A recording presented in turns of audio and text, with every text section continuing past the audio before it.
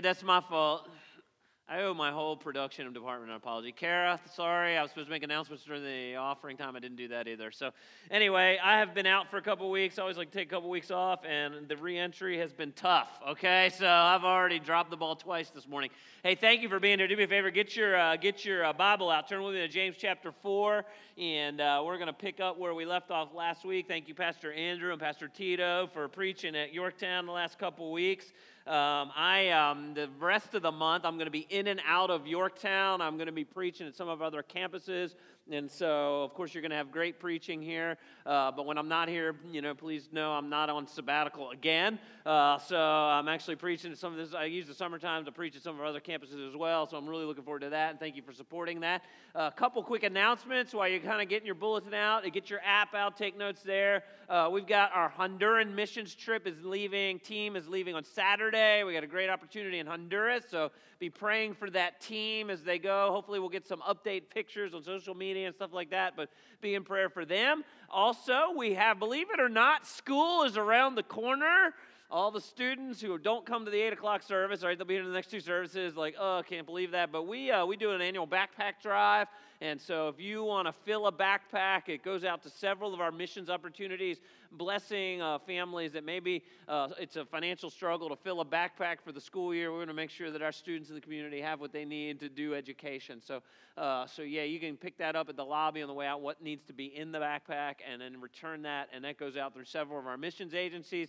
And then if your small group is taking a break for the summer and you want to continue to study the Word of God and grow in the Word of God, we have our spiritual formation classes going right now. Man, then we have a lot of great ones. You can go online, get the list of those classes. Pick one of an area that you want to study and learn more about the Lord Jesus Christ. And man, I want to encourage you. These classes are fantastic. So go ahead and sign up for that. All right, do me a favor. Take some notes, okay? The orange shirt this morning, all right, is battery operated, and it gets dimmer as the day goes on. It does not represent Tab High School, all right? So I know some of you thought that. It doesn't represent Clemson, Mark and Maria, all right? I know you thought it was Clemson. A lot of y'all don't know this. Mark and Maria's daughter, Valerie, is literally the best softball player in the country, right? I know y'all wouldn't agree because you're humble, but she probably is, okay? Plays at Clemson, not Clemson, all right? It's not even really for the Baltimore Orioles, which is my favorite team, and it says Orioles on it. And for those of you who follow baseball, the Baltimore Orioles had their first winning month in 5 years, okay? So it's been a long, long time, and so it's not even for that. It's actually, my wife and I, a couple weeks ago, we got to hike up Crabtree Falls, and just outside of Charlotte. Any of y'all ever hiked that trail? And it was fantastic, except for the hiking. And everything else was great, and the falls is great. And as we were hiking up the trail, we came across, on the brown mud of the trail, we came across a salamander that was like this color, right? And it stuck out like a sore thumb, and we kind of approached, and usually they scurry off, but this one didn't scurry off. It was moving, but just not scurrying off. And I said to my wife, I wonder if it thinks it's blending in with its surroundings. I wonder if it thinks it's brown, but indeed it was this color. Maybe it got up that morning and it chose the wrong color. Is that a possibility? You ever wonder if a chameleon or something that changes colors chooses the wrong color? I thought I was brown, thought I was blending in. And I was thinking about that as we look at the passage this morning. This morning's passage is about the world and how we as Christians walk in and through the world. And we've been talking about how James is really, in some ways, a mirror to our soul. And it's a reflection of, it's really kind of the New Testament Proverbs with a list of things that, hey, this is what a Christian looks like, and this is what a Christian doesn't look like. And it's really a reflection of our soul. And I think sometimes we think we are fooling God in our lives, right? We think we're blending in with the surroundings when indeed there will come a day where our soul will be laid bare and we are not faking it with God Almighty, right? We think we're blending in with the brown surroundings, but before God, it's really this color, right? We are sticking out like a sore thumb. And so this morning, the book of James gives us a picture of what the Bible calls the world. In fact, I always say the Christian life has three enemies: the world, the flesh, our sinful nature, and the devil himself. And so the world, and the scripture tells us we need to be in the world, but not of the world, right? And so I really think the central verse of these 6 verses this morning, James 4, 1 to 6, is actually verse 4. I think the whole passage kind of comes under the umbrella of verse 4. And so James 4:4, James writes this. He says, "You adulterous people, do you not know that friendship with the world is enmity with God?" Or you're at odds. You're an enemy with the Lord. "Therefore, whoever wishes to be a friend of the world makes himself an enemy of God." I think what James is highlighting is this idea that you cannot serve two masters, right? You can't have your heart captured by God and something else. Jesus said that very thing in Matthew 6, right? Your heart will lean to whatever you're in your heart is your dominant master, right? So I want to take a moment this morning. So if you have a physical Bible, right, keep your finger in James 4. I'm going to come back to James 4. And I want you to flip over. If you have an app, you can scroll there easily, right? Flip over to 1 John chapter 2, verses 15 to 17. I love 1 John 2. The Apostle John takes a moment to give us really good handles on defining the world and the influences that it gives to our heart and mind, that as Christians we need to be cautious and mindful that we are being attracted to things that don't last and are potentially sinful. And so 1 John 2 says this. The Apostle John says, "Do not love the world." And he's not talking about people here, all right, or the things in the world. "If anyone loves the world, the love of the Father is not in him." And it's a really powerful statement. "For all that's in the world," now here's where John defines it for us: "the desires of the flesh, the desires of the eyes, and the pride of life is not from the Father, but is from the world." And something really key about understanding this world that we live in. "And the world is passing away along with its desires. But whoever does the will of God abides forever." Now I want to just take a moment and park here in 1 John for just a minute before we come back to James. What is love for the world? What does it mean to have love for the world, all right? And so John says, first of all, it's the desires of the flesh. So it's the things in the world that we see and then we desire, and it's coupled together with our sin nature, the flesh, and this leads us to sin, right? This is disobedience to God's word and God's will and God's timing on things. Sometimes we can sin just because we get the timing wrong. God wants us to be patient and to wait, and we jump ahead. And so there is a piece here to having a worldview as a Christian of what I like to call delayed gratification, right? That we are heavenly minded. We know that reward is coming. We know that future blessing is coming. It may or may not be in this life, but indeed God sees and God rewards. And so we have to be heavenly minded. And so it's the desires of the flesh, John says. He says it's the desires of the eyes, right? Men, especially, we know all about this, right? You have to make a covenant with your eyes when you're on the internet and protect your sinful nature. And our eyes see, and man, we want newer and shinier and faster and younger, right? The eyes see it, the flesh wants it, and we've got to have it now. And in that, it stirs this desire to have immediately the things of the world, John says, which leads, letter C, to the pride of life, right? That there's an internal pride that wells up inside of us of our accomplishments and our name and our success.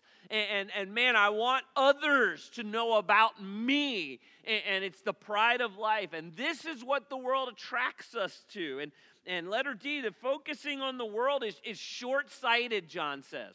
Everything in the world that you see and that entices you and that you're exchanging your life for is passing away. All of it, right? There's going to come a day that Jesus is going to return. There's going to be a new heavens and a new earth. But all the things of this world and all of its influences are passing away. Things like, for those of you who are married, right, and your marriage hits a troubled spot, and the world will tell you, you'll have people in the world that will tell you, man, you would be happier with another spouse. And you start to meditate on that thought, and you start to think about that. That's the influence of the world.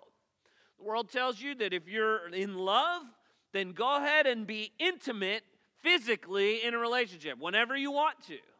Not around the biblical confines of marriage, but whenever you want to. The world will tell you that when you go home after a hard day's work, that everybody in that household needs to huddle up and meet your needs, right? And you're driving home. Why ain't anybody meeting my needs, right? There's a great book out there called His Needs, Her Needs. I love that book. My wife and I have read that. It's a great marriage book. And sometimes I say, honey, sometimes want to change the title to My Needs, right? Like we come home and we think that's the needs that need to be met.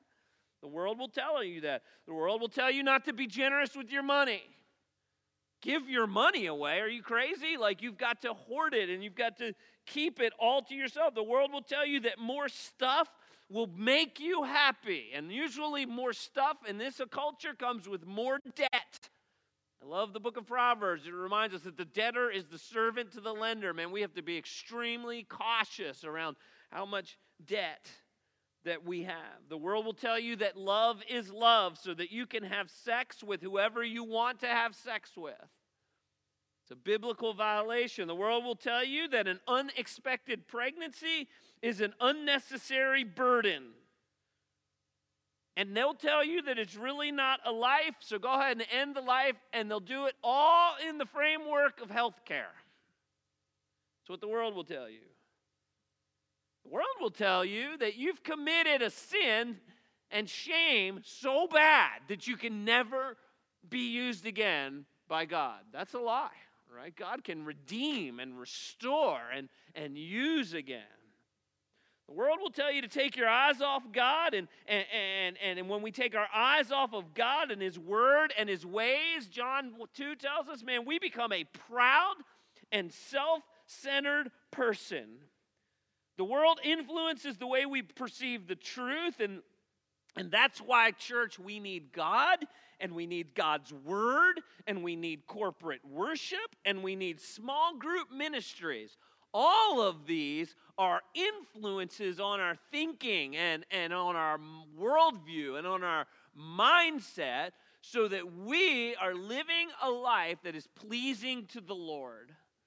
I tell you, man, I'm reading a terrific book right now on preaching and its weight, and one of the weights that I think I feel and the pastors of Coastal feel when we get up here and preach is like we feel like the culture we live in right now is post-Christian for sure, and it's just bombarding us to think and see the world in a way that is non-Christian and anti-God. And I think sometimes we get up here and we take our 30 or 35 or maybe a little longer, 40 minutes, right? And like, man, it's like we've got 40 minutes to make a difference. And so much of my passion when I preach is it's like I just want to encourage you and I want you to get this because you're going to walk out of these doors and for the next 6.5 days you're going to get bombarded with a non-Christian worldview. And if you don't know what God God says in his word, you're going to live a life that's heading to destruction. You're going to be leaning into one of the enemies of the Christian faith, this is the world, and it's going to lean into your flesh.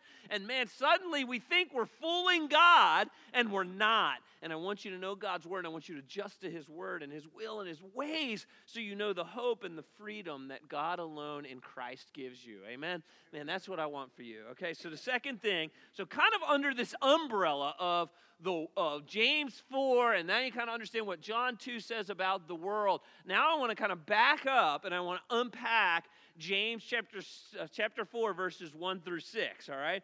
And so I think it's love for the world, which is point number 2 here, creates conflict with others. So James says this, when we love the world, love for the world, you're an adulterous people, he says in verse 4.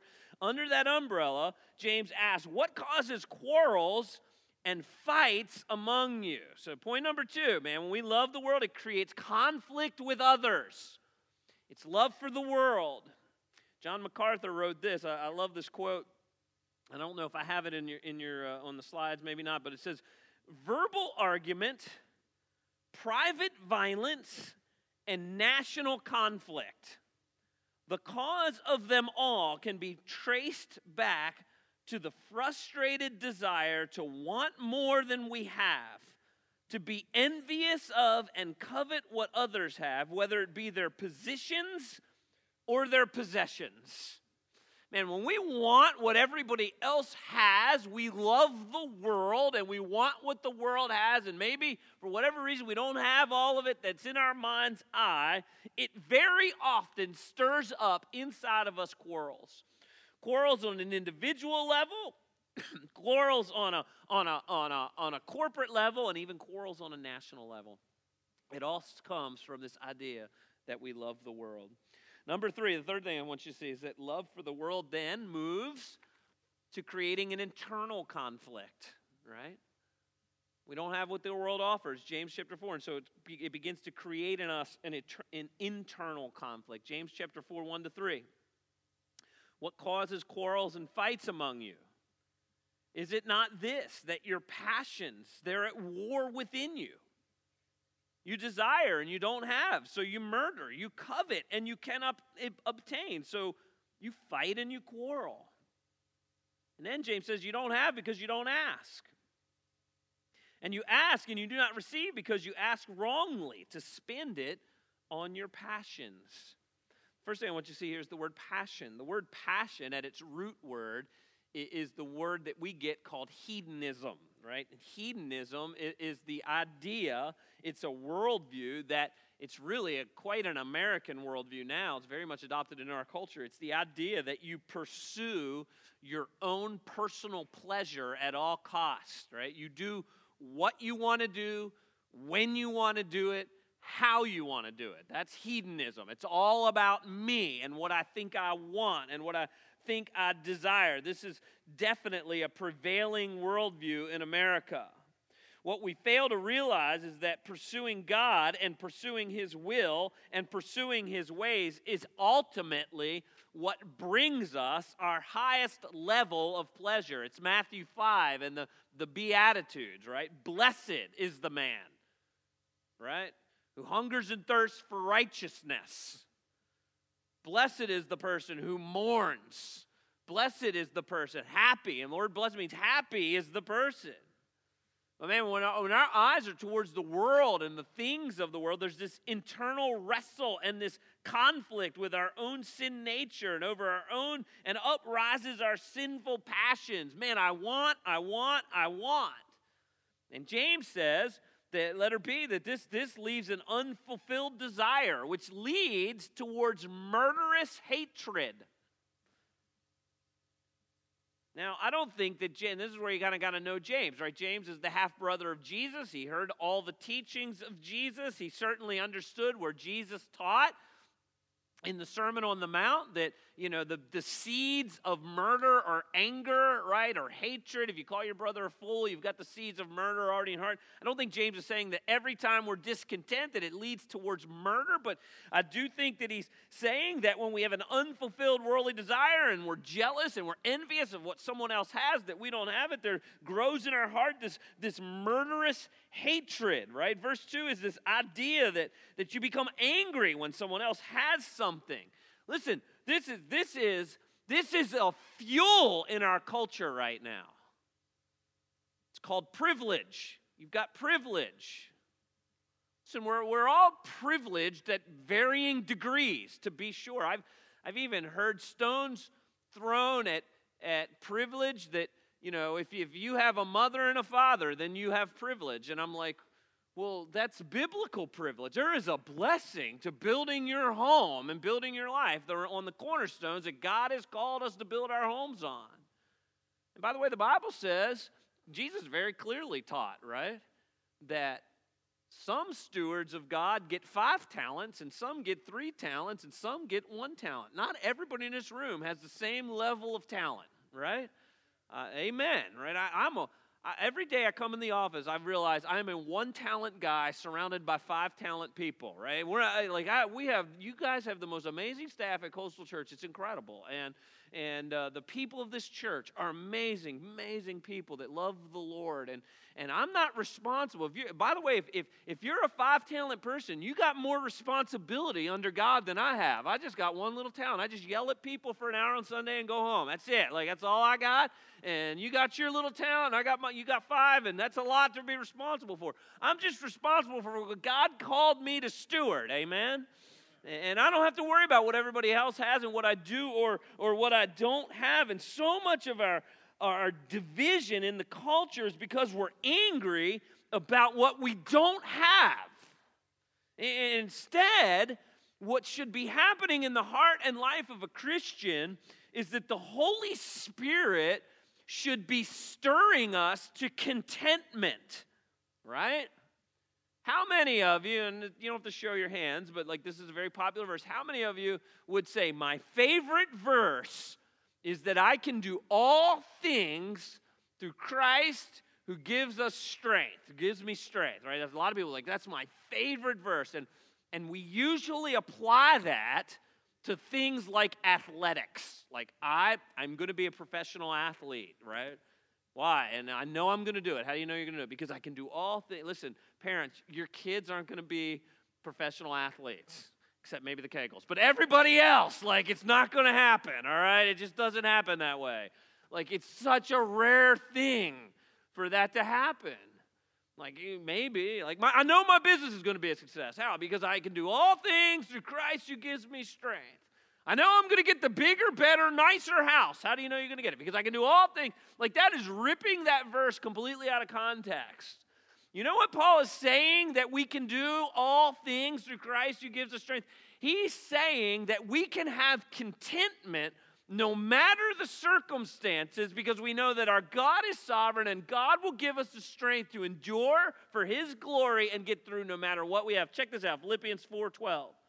Paul writes this, I know how to be brought low, and I know how to abound in any and every circumstance. I have learned the secret of facing plenty and hunger, abundance and need. And what's the secret, Paul says? That I can do all things through Him or through Christ who strengthens me. Paul says, I have learned how to be content no matter my circumstances. Circumstances do not dictate the contentment and rest that my heart has in Christ. James goes on to say, unfulfilled desires leads to selfish desires. James 4:2-3 says this, letter C, selfish desires. You don't have because you don't ask. And you ask and you don't receive because you ask wrongly to spend it on your passions. He says the idea here is your desire for the things in the world are often reflected in our prayers or lack thereof, okay? So he says, You're desiring for things of the world, and therefore either, number one, you're not asking, meaning we don't pray. Which means, I often say prayer is one of the things that shows how much you pray, shows how much you really depend on God alone for all your things in life, right? Because it's a trust thing to pray. It's a faith thing to pray. It's the idea that God hears and God cares and God's going to take care of me. How much you pray is a great barometer of your faith level in the gospel of Jesus Christ. And so James is saying, you're so captivated by the world, you don't even have time to pray. You're not taking the time to pray. You're not even asking. Or when finally you do pray, James says, you're asking with the wrong motives. Number two, you come in with worldly motives. You want God to bless you so that you alone can be blessed. And we forget the teaching of Jesus when the disciples said, hey, Jesus, teach us to pray, right? And what did Jesus say? When you pray, you need to say, God, your kingdom come, your will be done on earth as it is in heaven. It's a totally different prayer than gimme, gimme, gimme, gimme, gimme, gimme, gimme, gimme, gimme. It's a totally different prayer than, God, if you could just get me through life safe, soft, easy, and comfortable, man, that would be fantastic. The prayers of the kingdom is, God, however you want to use my life to radiate the gospel of Jesus Christ, you do it that way. Last night we had a funeral here for a man who died of cancer way too young, man, and this room was packed. I mean, it was packed. Probably lots and lots of lost people, honestly, that he worked with. And we might look at that life and go, man, he died way too young. But I'm just going to tell you that his life made as big of an impact for the glory of God and for the gospel to go forward than many of us have in a much fuller, longer life. And so when we pray, the goal is not, God, get me through life safe, soft, easy, and comfortable. But God, you know what? I'm asking you to use my life for your glory. If we're focused on the world, I'm going to tell you right now, you will not pray, or if you do pray, it will be for selfish motives. Love for the world, number 4, James says, is reflected, number 4, in hostility towards God and his word. And when our hearts are captivated by the world and its influences and its thinking and the stuff, it leads towards hostility towards God and his word. James 4:4 and 5.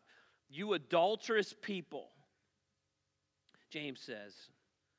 I want you to hear that again, by the way. You adulterous people.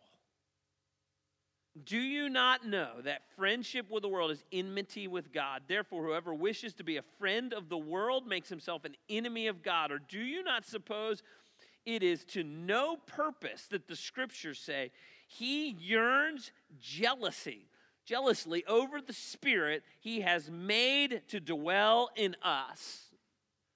By the way, notice the language here. Notice the language of the people claiming to be Christians, but loving the world more than Christ. What's the language he uses? He says, you're an adulterer. You're a cheater. And when you live with one foot in Christianity and one foot in the world, and you think somehow you're a chameleon and God doesn't really see, you think you're blending in, but God sees the real colors of your soul. God yells out, cheater, adulterer. Revelation, speaking to the Apostle John, I'd rather that you would be hot or you would be cold. Please, don't go through your life with one foot in and one foot out. Either be in or be out. You want to pursue the things of the world? Pursue the things of the world. Just stop calling yourself a Christian. Or follow Christ wholeheartedly. Because our God, He's jealous for you. And it's not a sinful jealousy. God has no sin. It's a passion for your best. It's a passion for our good. The reason God is jealous for you to walk in holiness and righteousness is because there's nothing greater or better that could be for your life than to follow God with all that you are. Man, when you're putting one foot in and one foot out, you're selling yourself so short. You're selling so short what God has for you. He wants you to walk in holiness and righteousness. I really like the way the New Living, and verse 5, by the way, is a really tough verse to translate, but I really like how the New Living Translation said this in James chapter 4, verse 5. The NLT says it this way: do you think the scriptures have no meaning? They say that God is passionate, that the Spirit that He's placed within us should be faithful to Him. In other words, if you're a Christian, you have a deposit of the Holy Spirit, and when you continue to keep with a foot in the world, doing things the way you want to, doing things sinfully, you're taking the Holy Spirit with you. 1 Corinthians, Paul says it this way. 6 verse 18, he says, flee from sexual immorality. Every other sin that a person commits is outside the body, but the sexually immoral person sins against his own body. Or do you not know that your body is the temple of the Holy Spirit within you, whom you have from God? You are not your own. By the way, I ran into plenty of Christians that leaned into this verse asking for exemption from the vaccine, which is fine. Like, I don't have a huge issue with it. My body's the temple of the Holy Spirit. I want to put in it what I want to put in it. But the context is, I wonder how many times we're asking for exemption from the vaccine all the while we're living in sexual sin, because that's the context, right? Paul says, you're not your own. Verse 20, you were bought with a price. So glorify God in your body. In other words, the Christian, the Spirit of the living God is inside of you. It's the sure deposit of your eternal security and hope of heaven, and it came at a high cost to God. How high? He sent His one and only Son. He gave His very best gift, Jesus Christ. And Jesus had no place to lay His head. Man, I need a bigger house. I need more stuff. We get so caught up in the world. I want. And our Savior was sent.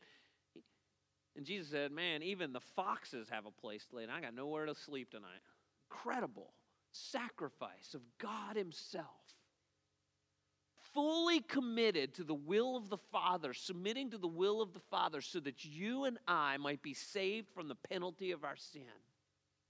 The perfect Son of God, whipped and beaten and broken and bloodied. We're to read the Gospels and the Passion Week of Christ, and we're to read about Christ being whipped and battered and beaten and nailed to a cross, and we're to look at that bloody, gross sacrifice and go, that is how much God hates my sin. He hates it that much. You were bought with a price. And yes, the resurrection of Christ authenticates His claims as being the Son of God. Some of you are looking at the body, broken, bloodied, beaten body of Christ, and you say, you know what? I'm going to sleep with my boyfriend or girlfriend anyway.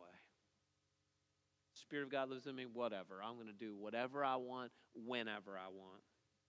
I'm going to continue in a sexual relationship that displeases God. I'm going to continue to indulge my flesh with pornography. I'm going to continue to disobey my parents. I'm going to continue to use my money however I want. I'm going to continue to overwork. Men, I'm going to continue to be unloving towards my spouse. Women, I'm going to continue to disrespect my husband. And the list goes on and on and on and on. And the reason is, the truth be told, according to James, we love the world.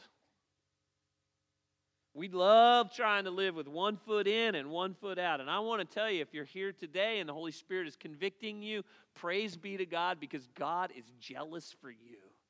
He says, I have so much more for you than settling for garbage. I want you to walk in holiness and righteousness because you've been bought with a price and the Holy Spirit lives inside of you, unless indeed you're not a Christian at all. And so if you're being convicted this morning, like, man, there's some things that I am enjoying that are not of the Lord, and I need to change. If that's happening inside of you right now, then praise God you're a Christian. And you have an opportunity to change. And if there's some things you're like, I'm just going to keep doing, I don't even know what he's rattling on about, then maybe you first need to treasure Jesus above all. Which leads to the final point this morning. And this is really a simple conclusion this morning. Really, really easy. It all comes down to heart posture, because we either live a life of pride or humility. We either live a life of pride or humility. James chapter 4, this is, by the way, Pastor Andrew's in the front row. This is one of his favorite verses. He brings this to my attention frequently when we're talking, about coastal and things going on here. And it says, but God gives more grace. Because James says, therefore it says, God opposes the proud, but he gives grace to the humble. One of the things that Pastor Andrew and I talk about a lot, like if you feel like you're running into a brick wall over and over and over, maybe we need to pause and do a little heart check, right? Because God opposes the proud. God is opposed to pride. Literally, the word opposed is the idea of a military being dressed and ready for battle. If God's opposed to the proud, like he is really opposed to the proud.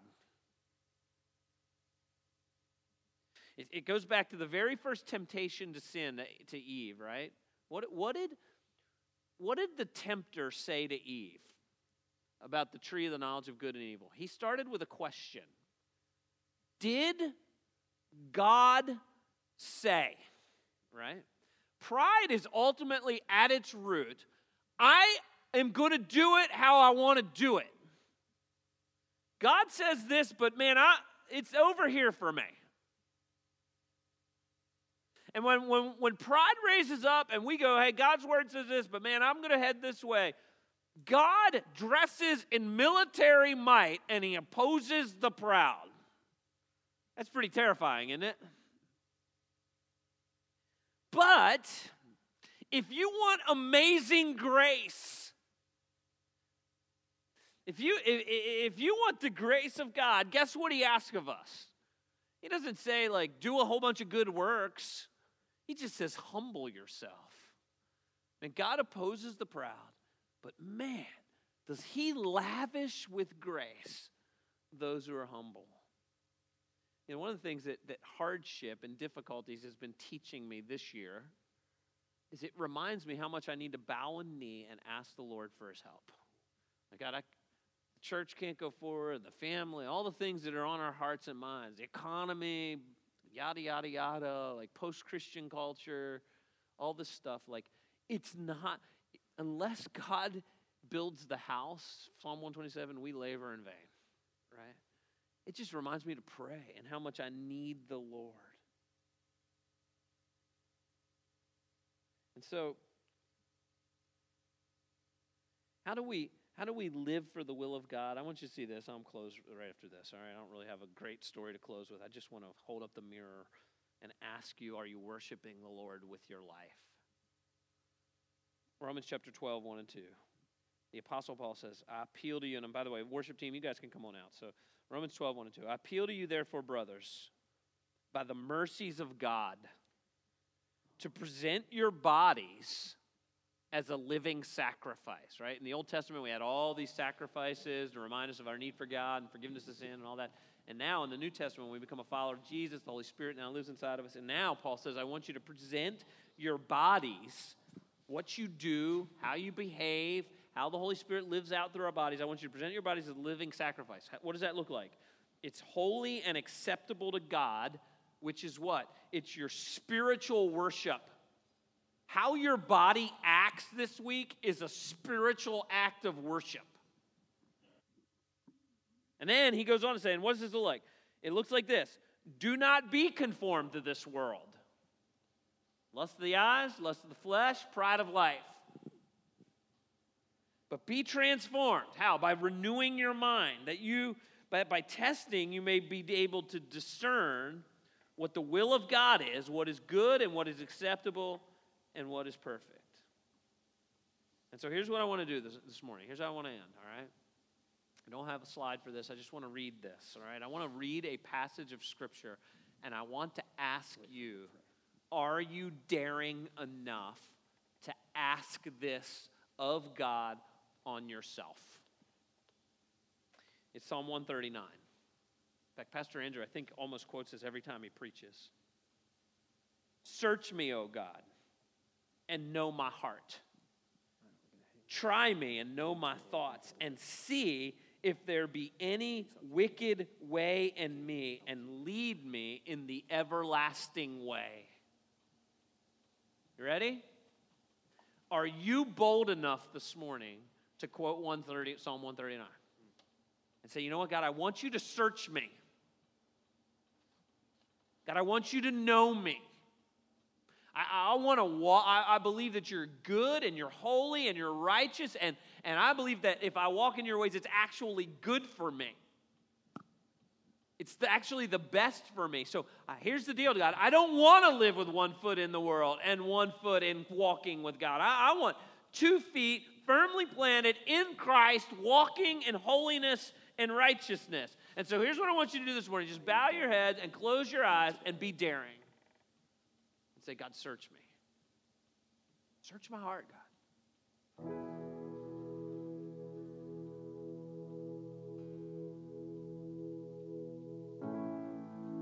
Ask this question, Lord. Lord, where do I need to adjust this morning?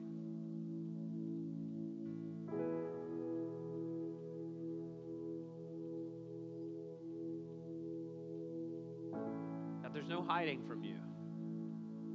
We think we're blending in, but man, we're not. And so, God, I want to ask you this morning, where do I need to adjust? Where do I need to get some accountability? How do I need to humble myself? Because as a follower of you, man, I above all else, I want your amazing grace.